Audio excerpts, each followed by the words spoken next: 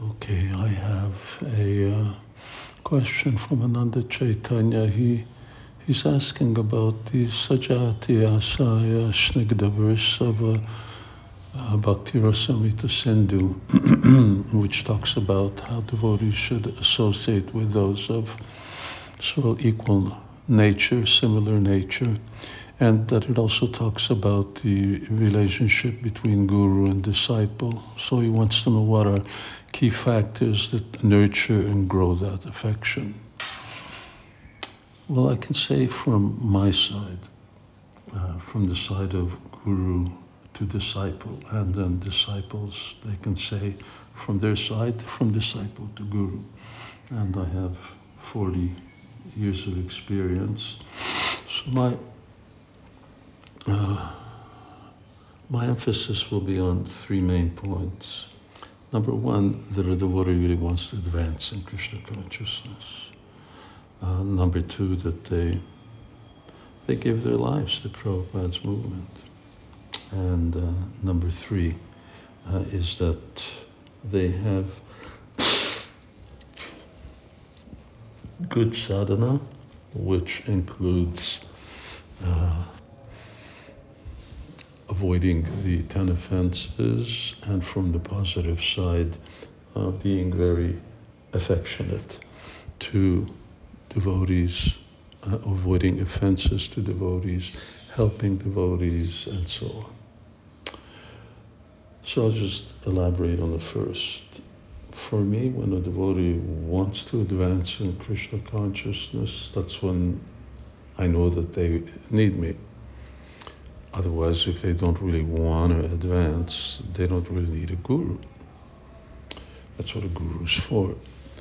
Now, I don't think that, there are vast majority of devotees who don't want to advance. On the other hand, there are many devotees who don't behave as if they want to advance. Or at least, who behave as if they don't want to advance. That's right. In other words, they don't do the things that make them advance, and while they may be nice persons and so on, but what about as a guru, someone to tap babies on the head, or to say a few nice things, or to hear a class when someone's there, but that real urge to advance, to go back home, back to Godhead, is not there.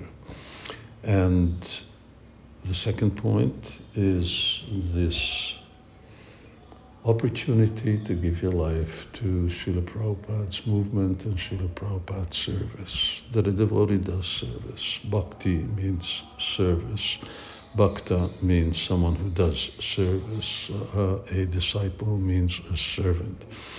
So if someone is not serving, whether they're serving all their life, but at least they should be serving as much as possible, and Krishna knows whether we're serving as much as possible, then I don't particularly feel that necessity to reciprocate with somebody, because once again, I fall out of the relationship.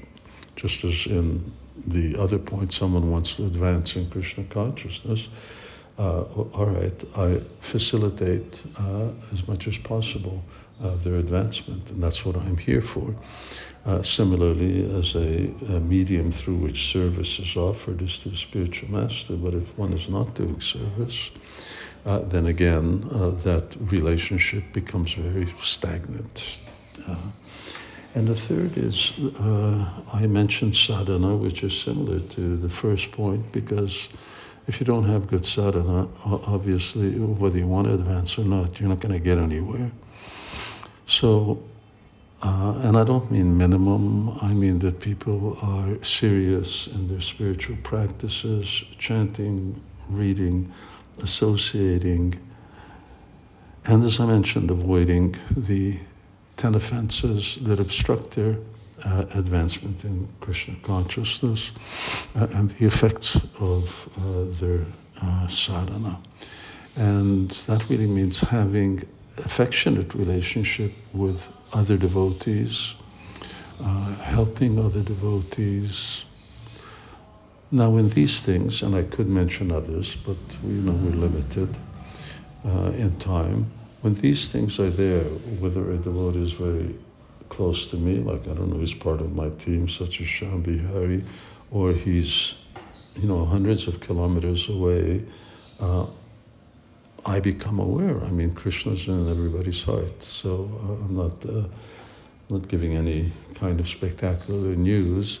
That Krishna sometimes makes me aware of devotees, or sometimes I'm thinking of devotees who I rarely meet, and I feel great affection for them on the basis because of these things, because I know that this is what they're trying to do. And when I did the Hungarian version, I gave a example in Hungary.